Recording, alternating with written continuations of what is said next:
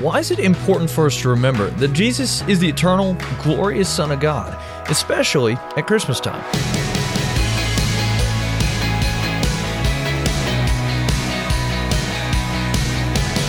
Hey there, I'm Andrew Stevens, and you're listening to Unlocked, your daily key to unlocking God's Word in your life. Our devotion today is going to focus on actually one of the names of Jesus, which points us to how, even though we celebrate His birth here at Christmas time, He's actually always been around. It's taken from John chapter 1, verse 14, and it's called Jesus, the Word of God. This one was written by Laura N. Sweet. This time of year, many people set out nativity scenes that depict baby Jesus in the manger to remind us of our Savior's humble birth. My family's nativity set was made of sturdy wooden pieces, so the kids could touch the figures and play with them. Even children can understand something of the beauty and wonder of Jesus Christ's birth.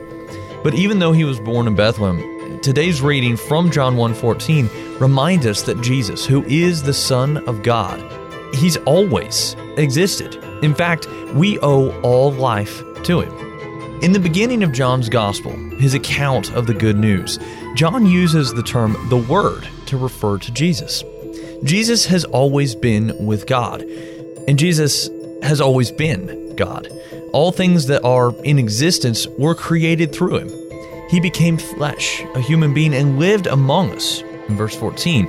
But even as Jesus came to His creation, the world and the people, tainted by sin, no longer recognized Him. In this short introduction to his gospel account, John reminds us of why Jesus was willing to come to earth as a human being and even be rejected by the people He created and loved. Verse 12 says, "Yet to all who did receive Him, to those who believed in His name, He gave the right to become children of God." This is the main point of the Christmas story, the main point of the gospel.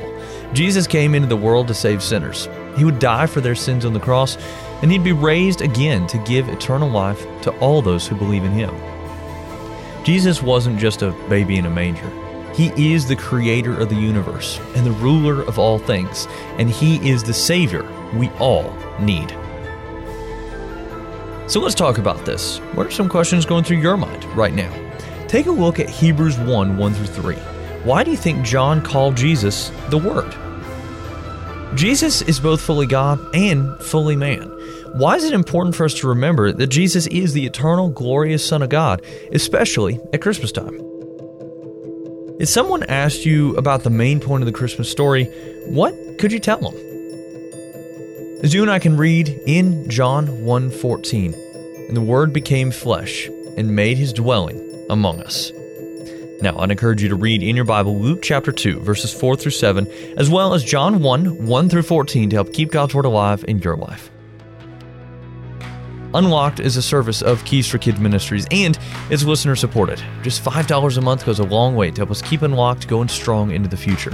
If you'd like to donate and join the team supporting Unlocked, you can do so by checking out the Giving tab in the Unlocked app or unlocked.org.